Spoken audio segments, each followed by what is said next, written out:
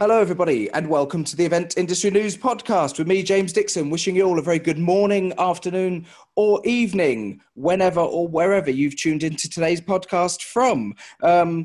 I say this quite often on the podcast, that it feels like ages since we've done them. And as many of our podcast followers will know, we record our podcasts in batches. So I'll sit down and record 5, 6, 7 episodes in one particular day. So it could be that we go for a month or so without actually recording these. So it's great to be back behind the mic again and talking to some great guests on today's recordings. And today's guest is Helen Beveridge. Helen is from Data Oversight, a data compliance officer. Maybe I've got that completely and wildly wrong, but Helen, welcome to the podcast today. Good morning, James. You did indeed.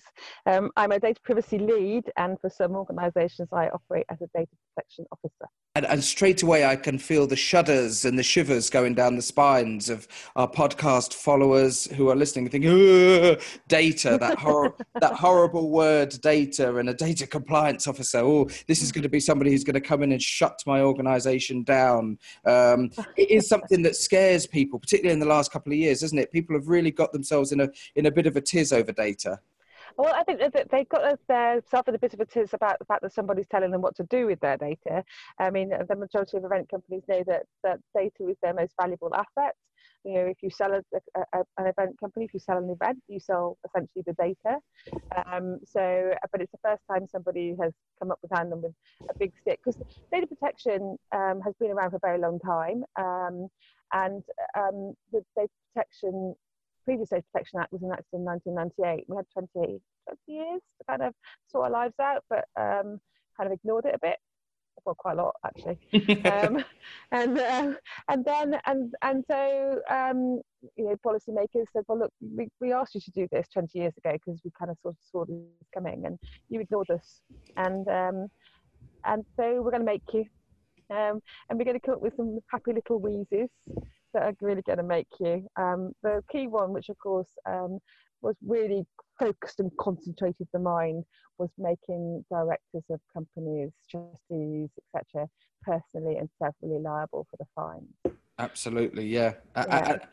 And we had those wonderful letters come in a few years ago, and we are 2 minutes and 45 seconds into the podcast, and I'm going to say the letters GDPR, which came in. But as you and I have spoken about before, and we should reference the fact that Helen and I were both at a masterclass for exhibitors of Event Tech Live a few weeks ago, during which Helen spoke about data compliance and GDPR and all those things that we're probably going to talk about on today's podcast. And one of the things that you said during that masterclass day is that GDPR is not the only thing to worry about as far as data is concerned. There is other legislation that's still applicable, isn't there? There's loads actually, and one that hasn't changed. We had a slight tweak on the 13th of December last year. Is what's known as PECR, the Personal Electronic Communications Regulations, PECR,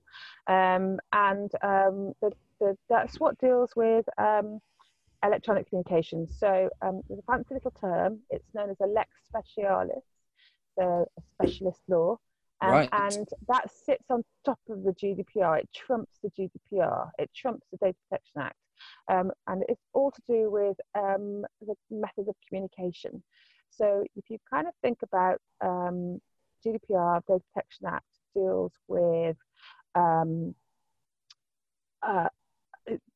how, why, where, the functionality of collecting and using data. Mm-hmm. So what the PECR does is it takes out the little bit where you communicate electronically and says, but if you're going to do these things, you have some additional rules. So that is like a soft opt-in for B2B email communications or cookie regulations and all of those kind of things. They all sit within PECR.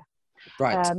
So there's some crossover because whether you were able to use the data in the first place sits within the GDPR and then the PECR. And there's also some other nice little things. One is the Misuse of Computers Act. So that is the law that is used if somebody runs away with your sales database. So that's how people get prosecuted under that. Then there are it doesn't affect the events industry so much, but there are other rules with regards to specialist types of data. and how those are used. Mm-hmm. But you can all breathe a sigh of relief, because I don't know anybody who would need those particular types of data in the event industry. Absolutely. Yeah. And one of the things, again, this is something that was touched on at the masterclass a few weeks ago, is that there was this worry in the events industry, particularly when GDPR came in, that suddenly everybody's data was going to be obsolete and they would have to essentially start from ground zero again. People telling people that, oh, you can't use that anymore, you can't market to these people, you can't send emails, you can't do this. And a lot of that was maybe dispelled is not the right way to phrase it, but certainly that's something that you addressed, and I presume you've probably addressed a lot with event professionals in the last couple of years.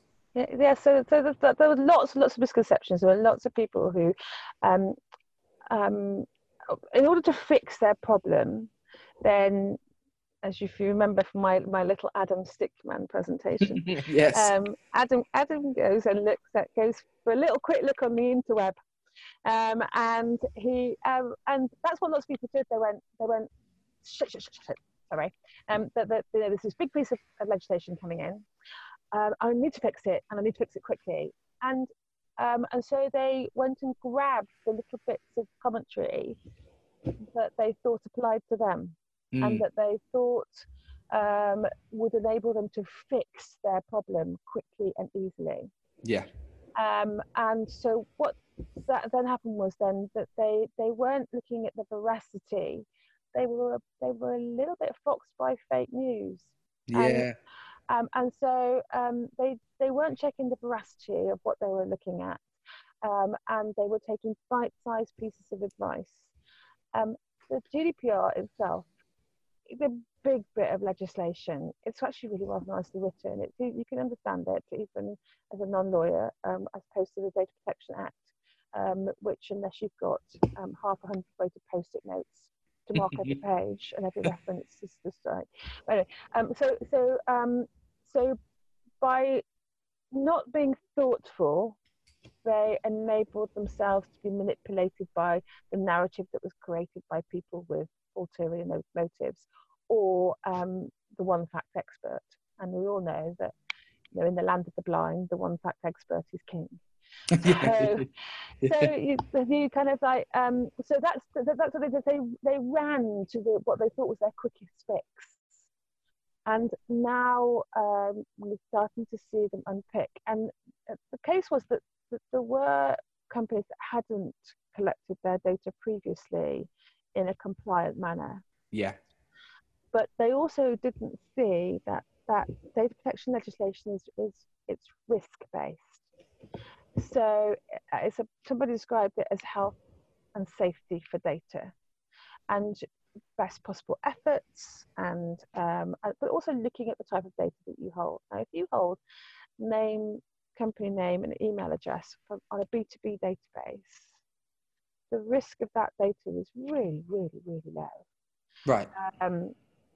But equally, if that database is 100,000 records big, and some of those people have been on the database without having any interaction with you for 10 years, then you did have to do some work. Yeah. But in this rush to kind of get to the end point quickly, that thoughtfulness and that need to do the work disappeared. And then what we've also seen is organisations that confuse compliance with control.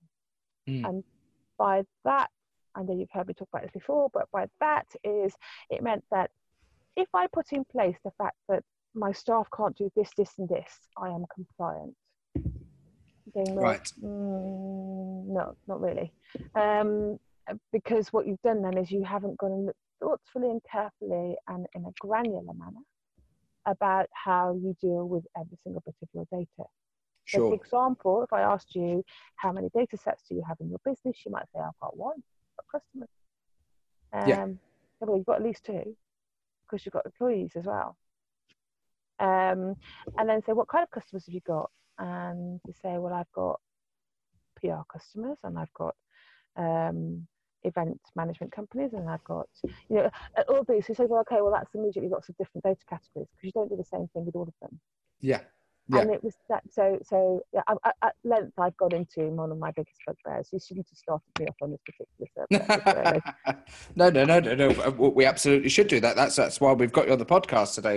It's perhaps talk about the stuff that people are not aware of. And one correlation that I made when we were going through the sort of getting ready for GDPR and the date looming, it reminded me very much of something that happened with the event industry a few years previous, which was introduction of CDM regulations as far as the build of live events was concerned, and changes to regulations. And without getting bogged down into that and the details of that, one thing that came about the discussions and the podcasts that we did around that whole subject was a lot of people said to me that if an organization was fundamentally operating really well and doing things in a safe and appropriate manner, the introduction of these new regulations as far as building live events would not really affect them. It would only affect the people who weren't really doing it in a correct manner to begin with. And to me, that strikes me that there are a lot of similarities with the whole data side of things, is that the organizations, the people who got really worried about this were perhaps organizations that, as you said, hadn't really been taking care of their data and doing it in an appropriate manner for a long period of time, which gave them concern with the new regulations coming in. Those who had been looking after their data properly and appropriately and gathering it and obtaining it in the correct manner with the right consent perhaps had very little to worry about when these new regulations came in. I don't know what you think about the sort of similarities between the introduction of the two things. I think it's a yes and no. With operations, you have an ops manager and they have a process and procedure and good procurement. Mm-hmm. And they are the only people that do it. And therefore, their expertise is very embedded in that area. They have, IOSH qualifications and sure, yeah, etc. So they were already in quite a regulated framework. So the introduction of tweaking of that regulatory framework was a reasonably large step, but it was a step that felt within reach. With data, the way that businesses manage data come very much as a result of the democratization of technology. Mm-hmm. And by that, what I mean is that everybody thinks they're an expert. And because we all use technology, we all use a smartphone, we can all upload Office 365 onto our PC, we can all go and find royalty-free photography on the internet, we can all go and do a bit of scrape of LinkedIn, we can all do that. So and we like shiny things, and I can say this as an ex-marketeer. Marketeers love shiny things. They really, really do. And what happened with the procurement of technology to support the data effort is it was also democratized, which meant that the procurement was incredibly sloppy. So the big things that I've had to unpick is going into business and saying, where is your data going? And they say, well, we put it into Destra, and then we've got it in Marketo, and then we've got it here and here and here. They, okay, so who did the procurement of those things? And they go, we don't know. Please show me the contract. Not sure we've got one. So who's your lead contact at that organisation that's got your data? Not a clue. Because the procurement has got, there is no process. There is no diligence, and it's enabled amazing fleet of foot. It's enabled fantastic things to happen. But what it means is that you've scattered seeds, and you've got no idea where they are. You've got no idea what's going to come up. Yeah. You've got no idea how to look after them. No idea how many copies of the same thing you've got. It's out of control. Yeah. And that is the bigger difference. I'm trying to, our cat analogy that we used earlier when we were chatting, trying to put your kittens in a box. Yeah. When you actually don't know how many kittens, they're feral. You don't know how many kittens you've got. At no point, that they started multiplying so fast and so quickly that at some one point you decided to stop counting. And so that is what has happened with data. And so the introduction of something which said, you know what, guys, you need to know every bit of data. everywhere it goes, everywhere it sits, everyone who's using it, everyone you're sharing it with, was like, oh, where are those kittens? Yeah. Yeah, and it's so relevant, isn't it, to this particular industry, because of the way now that data is used. You know, if you go back and just referencing what you were saying about the Data Protection Act, and the previous Data Protection Act came into effect, you know, around about 20 years ago. If you think back 20 years, how event organisers were marketing events.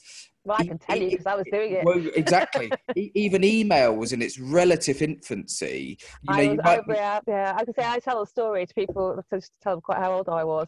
I was a pioneer. I sent out my first email campaign, and I had 350 emails on it, and it went from my Outlook, and I created a static web page for my event, and that I had to really convince the event management team that this was a good thing to do, and it cost £4,500 for 5 static pages.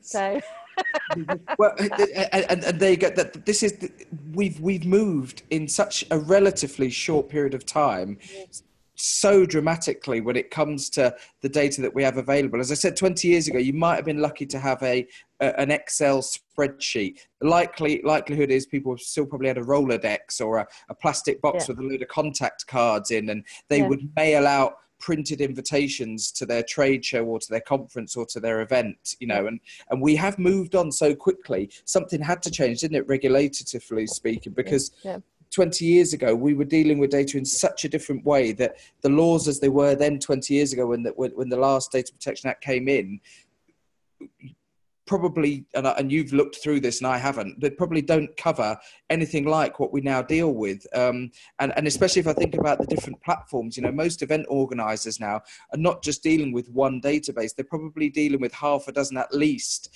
different technology providers who are delivering some form of service relevant to their visitors, and they're all handling the data. Something had to change, didn't it? It did really, and I think listen to Elizabeth Denham, who's the Information Commissioner, on a number of occasions, and she said there really and truly is only one thing that the GDPR legislates for, and that is single customer view. And for those that aren't as geeky about it as me, what that means is that there's one core copy of your data, and you farm it out, but it always comes back to one copy. Yeah. And so if somebody says, what we've done with data, where's it gone, who've used it with, etc., etc., you can present it all in one go. Yeah. And it's asking you to take responsibility as well for your data. So to give you an example of quite how far data can go, I had a little bit of a spat with a third-party data breaker because they were using a really old email address. So I asked them and said, can you, I did a subject as service request, can you tell me where my data's gone? And they said, well, we know we've sold it 33 times. Wow. But we can't tell you who we sold it to. Crikey. So it's out there somewhere. Oh, but it's relatively low grade data. But I had a spare week in August, and I kind of did some of this. You know, I had another one that said I did a subject access request and said, right, okay, and they gave me back a list of 6 companies, one of which was Experian, and I can't recommend that you try and do a B2B subject access request with Experian. Can't recommend it. No. It took a lot of time and a lot of supervisors. And so I went and checked on these companies that they said they'd sold my data to. Yeah. Of them, 2 of the companies didn't exist.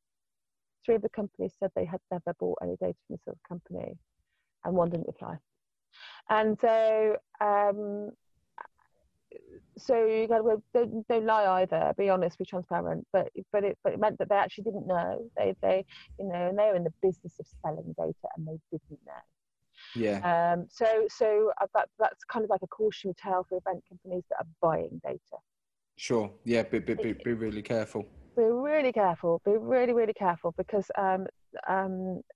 buying dirty data is like putting a drop of oil into your water source. The minute you buy dirty data, your entire database is dirty. Go back to how we introduced this whole discussion.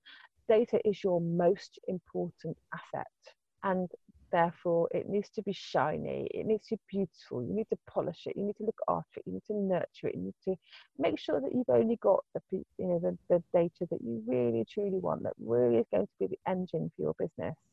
And I suppose if people not just value their businesses, but people are in business to make money. And if they want to make money and they want to make good profit and they want to be a successful business, you want to target people accurately. You want to target people who are relevant to your event in this instance. You know, you want to target people who, you know, genuinely have an interest in what you do as an event, and which sort of renders it a bit pointless just obtaining data willy-nilly, if you forgive the phrase. Yeah. So I spoke at a data protection conference not very long ago, and I can't remember the gentleman's name, which I apologise profusely, but he's a senior marketing director sitting at board level, and he said about the GDPR, he said I am tired, I am really, really, really tired of going into a board meeting and reporting response rates of 0.01% to a particular campaign because someone thinks that quantity beats quality. Yeah. They said, now I have all the excuse I need to say to these people, we are going to really work out who our customers are, and we are going to live, breathe, and feel those customers, and what motivates them, and really work on building good, strong, solid, quiet relationships with them. Because what I'm going to use a big data phrase, but come back to me. I'm going to explain that a bit more. What happens with big data is people think it's voluminous data, lots of data. That's how they describe big data. Yeah. And so by virtue of the fact, if you shout really loud and you throw enough mud, some of it. Yeah. But all that does is that everybody is shouting really loud and everybody else is throwing mud. And so what the data protection legislation that's come in has been a really good reset button.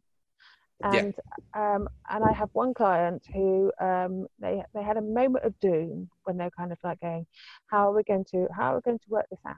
And okay, well, but we have to. And they've done it, but we're still in the compliance journey. We will be in the compliance journey forever because that's how it works. Yeah. And they, I had a meeting with the CEO 3 weeks ago, and he said thank you, which was really quite lovely because don't often get a thank you. But he said that what we've done is we had removed all of the noise from the business. Yeah. We had removed the got to email 100,000 people, got to do this, got to do that, to working out who the people they really, really, really wanted to talk to. Sure. And because they had narrowed down who they really, really, really wanted to talk to, and were getting rid of the chaff very quickly. They pulled their retention policies down. They keep the data for much less time, because they were getting rid of that. They had strong databases to make sure that somebody said that they wanted to speak to them, that they weren't coming back onto the database constantly. Their sales team, their sales have gone up, but more importantly, the business has changed direction because the business is now able to, it's not fighting the noise, it's not fighting constantly, it has a much clearer head, and they are now, rather than just looking at their navel in terms of what email can I broadcast tomorrow, they are now planning much further in advance because they're looking at much longer chains of communication, and he did say as a whole, he said as a whole, we are a much happier, forward-moving company. Yeah, absolutely. If you've ever listened to this here ramshackle podcast in the past, Helen, I do love a wild analogy, and listening to you talk about that it brings the restaurant analogy to mind, and the subject of a menu. And I found that historically, some of the best meals I've ever had have been in restaurants that have a very minimal menu, a very small amount of choice, because what I've tend to find over the years is that those restaurants really know their identity. They say, this is what we offer. We do these 4 or 5 things really, really well, and that's it. The restaurants that have 400 different options on a 10-page menu are the ones that don't really know what they're doing, and they're trying to do a lot of things, and they're doing a lot of things really badly as opposed to doing a handful of things really well. And that's my wild analogy for today's podcast. Is the restaurant but I like it. You did in chasing big data and in the large quantities mechanism. What I want to say was they're actually chasing thick data. Yeah. And thick, you can take it as a really badly phrased way of saying it's not greatly intelligent data, but also it's glutinous. It drags you down. It's not that useful.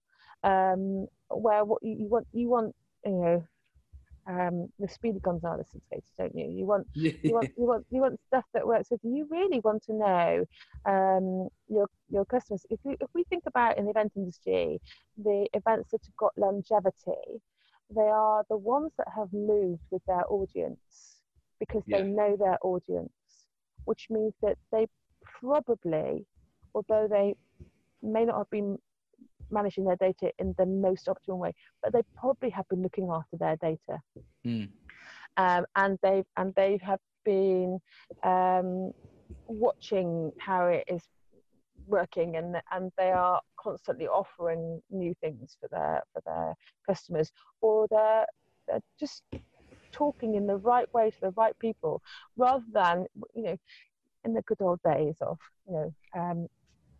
for 8-page conference brochures, the big gatefold, where basically you had to tell so many stories to so many people in order to get a few of them on through the door.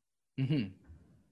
It's changed massively. Helen, before as we move on with time today, there's something, a particular subject or a particular item that I wanted to talk about on the podcast, if you're okay for a few minutes to talk about, and that is the subject of ICO registration. And I'll put it into a bit of context first of all before we come over to you for a bit of an outline view on this.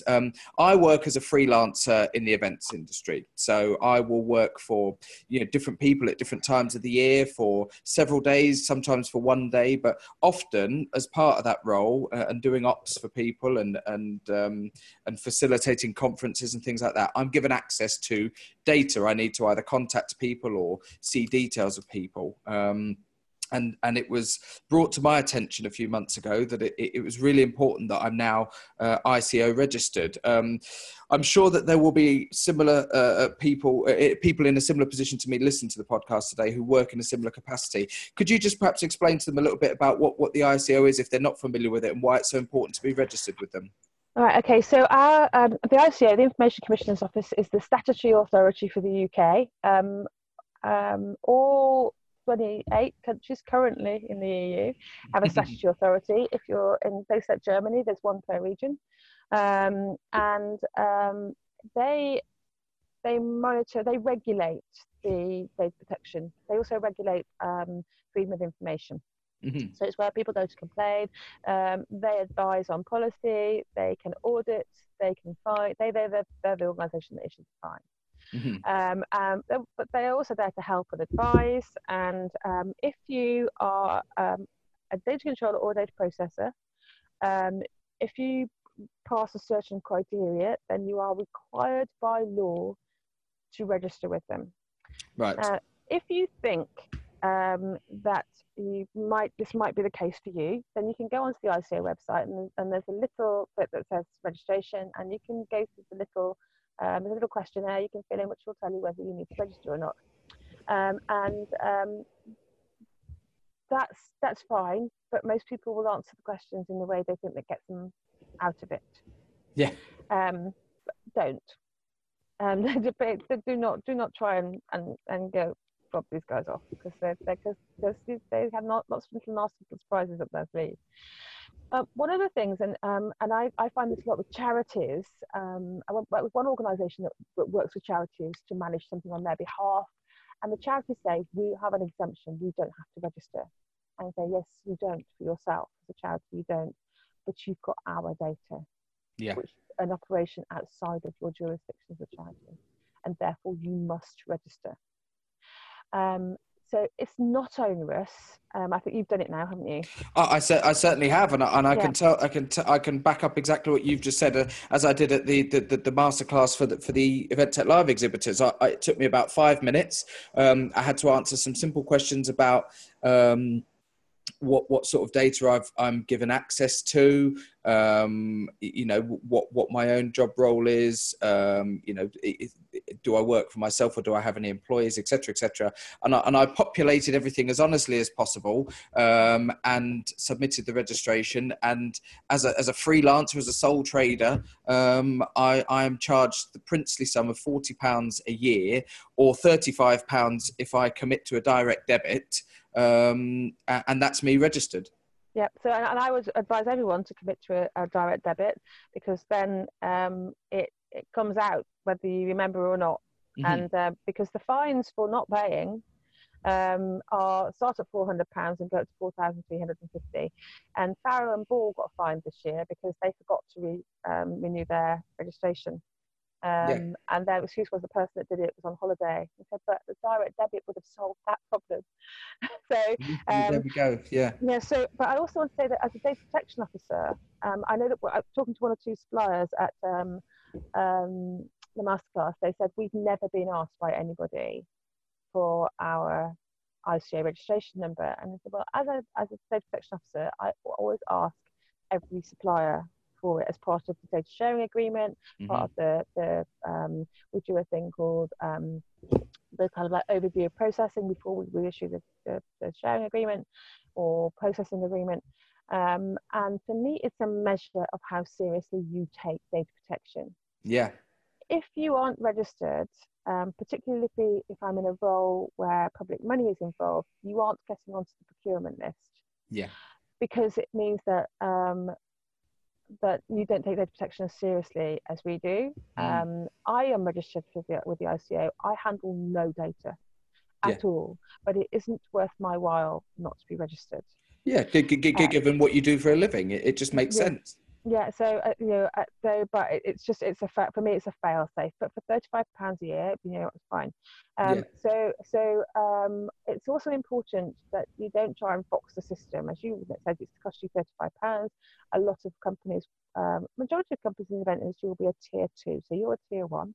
A tier 2 costs the princely sum of £60 a year. But if you fall into tier 2, you can afford £60 a year. Yeah. It's really important that you keep your address up to date. It's really important that if you've got a data protection officer, and you have to have one, that they are registered there, and that you are the right tier. So you do not want to get caught out by something that is a cheapy, really, really bit of admin. But equally, I work with companies that have spent hundreds of thousands of pounds becoming compliant, hundreds and hundreds of hours of management time. Mm-hmm. Why are you going to then go and work with somebody or an organisation or use their services who couldn't give or couldn't make the effort to spend £40? Exactly right. And I suspect as more companies become aware of this, as more event organisers become aware of this, and just going back to my own circumstance as a freelance, I'm a one-man band, as many other people who work in the events industry, individual freelancers, that I suspect that this is going to be something that will be more and more of a criteria. You won't get a gig working with somebody on an event unless you can show that you are registered. Yeah, for me, it's just a box. It's just a box to tick. If you're going to get some data, then I want to know that you've done that. You're somewhere in the frame. It really isn't hard, and should be something that everybody should do. If I was asking you to spend £3,000, then then we'd have to have much more rigid reason. But I'm not, so. Absolutely, it's less than what most people would spend on a good Saturday night out now if they went out around town. This is at 2 coffees in Starbucks. Absolutely. For anybody that's interested, ico.org.uk is the website. ico.org.uk is the website to go to if you do want to register and find out a little bit more about that. But as I said, and as Helen has said, it's a quick process. It's an easy process. Populate your details. Do it as honestly as possible. Get registered. It's really worthwhile. It's a simple thing to do, and in the long run, it will no doubt serve you really well if you work in the industry. Helen, just to say, I was going to say one more thing. If you want to check whether somebody is registered, they also, if you put register of fee payers into that same website, you can go and check whether somebody has a valid registration, because I do that. So somebody might give me a registration number, but I will go and check. Where I have had a couple of organisations said, yes, we're registered, and I said, did you realise this is an annual fee, don't you? And they went, no, we paid it 2 years ago. Yes, you are expected to renew. And just one last thing on this particular point. Yeah. If where companies get into trouble is when somebody reports them to the ICO. So if you haven't handled a subject access request properly, or somebody thinks that you continue to spam email them when you've asked them not to, and all these kind of things, where they go to report you is the ICO. The first thing the ICO does is to go and look up your registration details. If you are not on there, then you are in the net. There we go. They've got you. So, so if you've got 4,500 people on your database, that's 4,500 people who could rat you in. So that's quite high probabilities. So you kind of like go with that.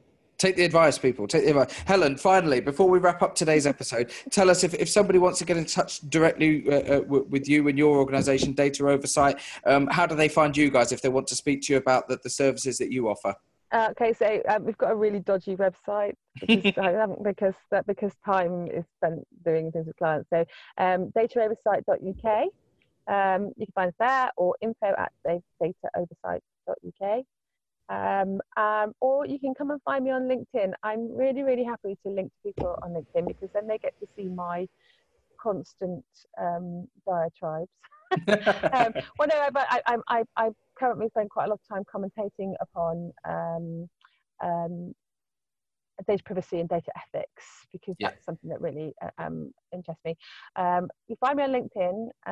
My name is spelled with a double L, so find it. But please, if you request to link to me, tell me that you heard me on the podcast, because otherwise I will ignore you. Excellent. Helen, thank you very much for joining us today. I know that Helen's joining us from outside the University of Hertfordshire with a lecture looming in the next 45 minutes or so. So she's been very generous with her time this morning to squeeze us in as the first recording of the day before today's lecture starts. So Helen, thank you very much for joining the podcast today. My pleasure. Thank you for having me. If you're watching the podcast on eventindustrynews.com, have a little click around, see some of the latest features and special supplements that have been produced. But don't forget that you can also go to your chosen podcast platform and listen to audio-only versions of all of the podcasts, go right back to where we began. The flip side to that, of course, is if you are listening to today's podcast via one of those podcast platforms, get over to eventindustrynews.com, where you can see videos of all the podcasts that we've done, and also find out about some of the features, latest news, and what's happening in the world of the events industry in the UK and indeed further afield. But that brings us to the end of today's episode. Thanks very much again to our guest today, Helen Beveridge from Data Oversight, talking about data protection issues within the events industry. We will see you on the next issue of the podcast. My name's James Dixon. Thank you very much.